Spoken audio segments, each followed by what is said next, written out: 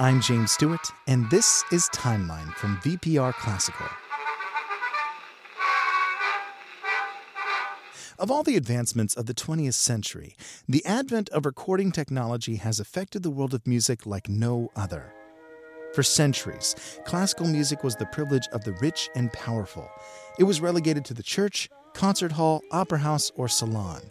But today, we can access the masterpieces of any era, anytime, anywhere, played by the world's most talented musicians.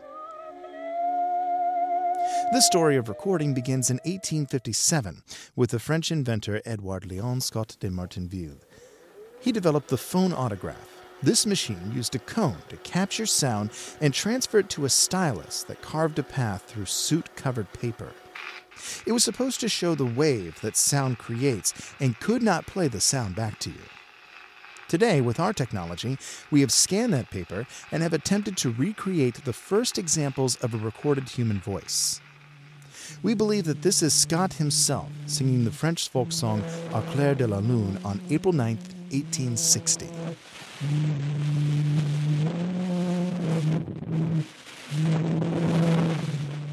In 1877, Thomas Edison patented the phonograph. I am the Edison phonograph.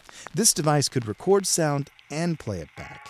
It used cylinders coated in tin or wax, and the stylus either etched into the cylinder for recording or followed a pre-etched path for playback.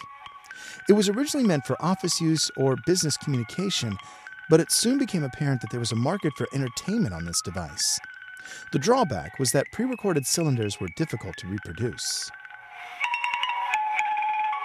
10 years later, the gramophone, created by Emile Berliner, introduced a horizontal disc for recording and playback. This format made reproduction much simpler. Until the 1920s, most recording and playback devices were purely mechanical, wind-up machines with varying speeds. Recording took place around the cone of the machine itself. There was no mixing or post-production.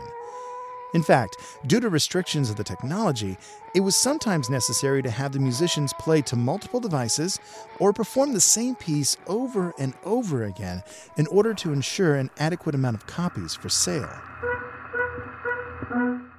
Also, certain instruments recorded better than others. Brass instruments like the trumpet or tuba were much more successful on these devices than the cello or double bass. All of this changed with the creation of electrical recording and the microphone. This device leveled the playing field of instruments and increased the entire range of what could be recorded.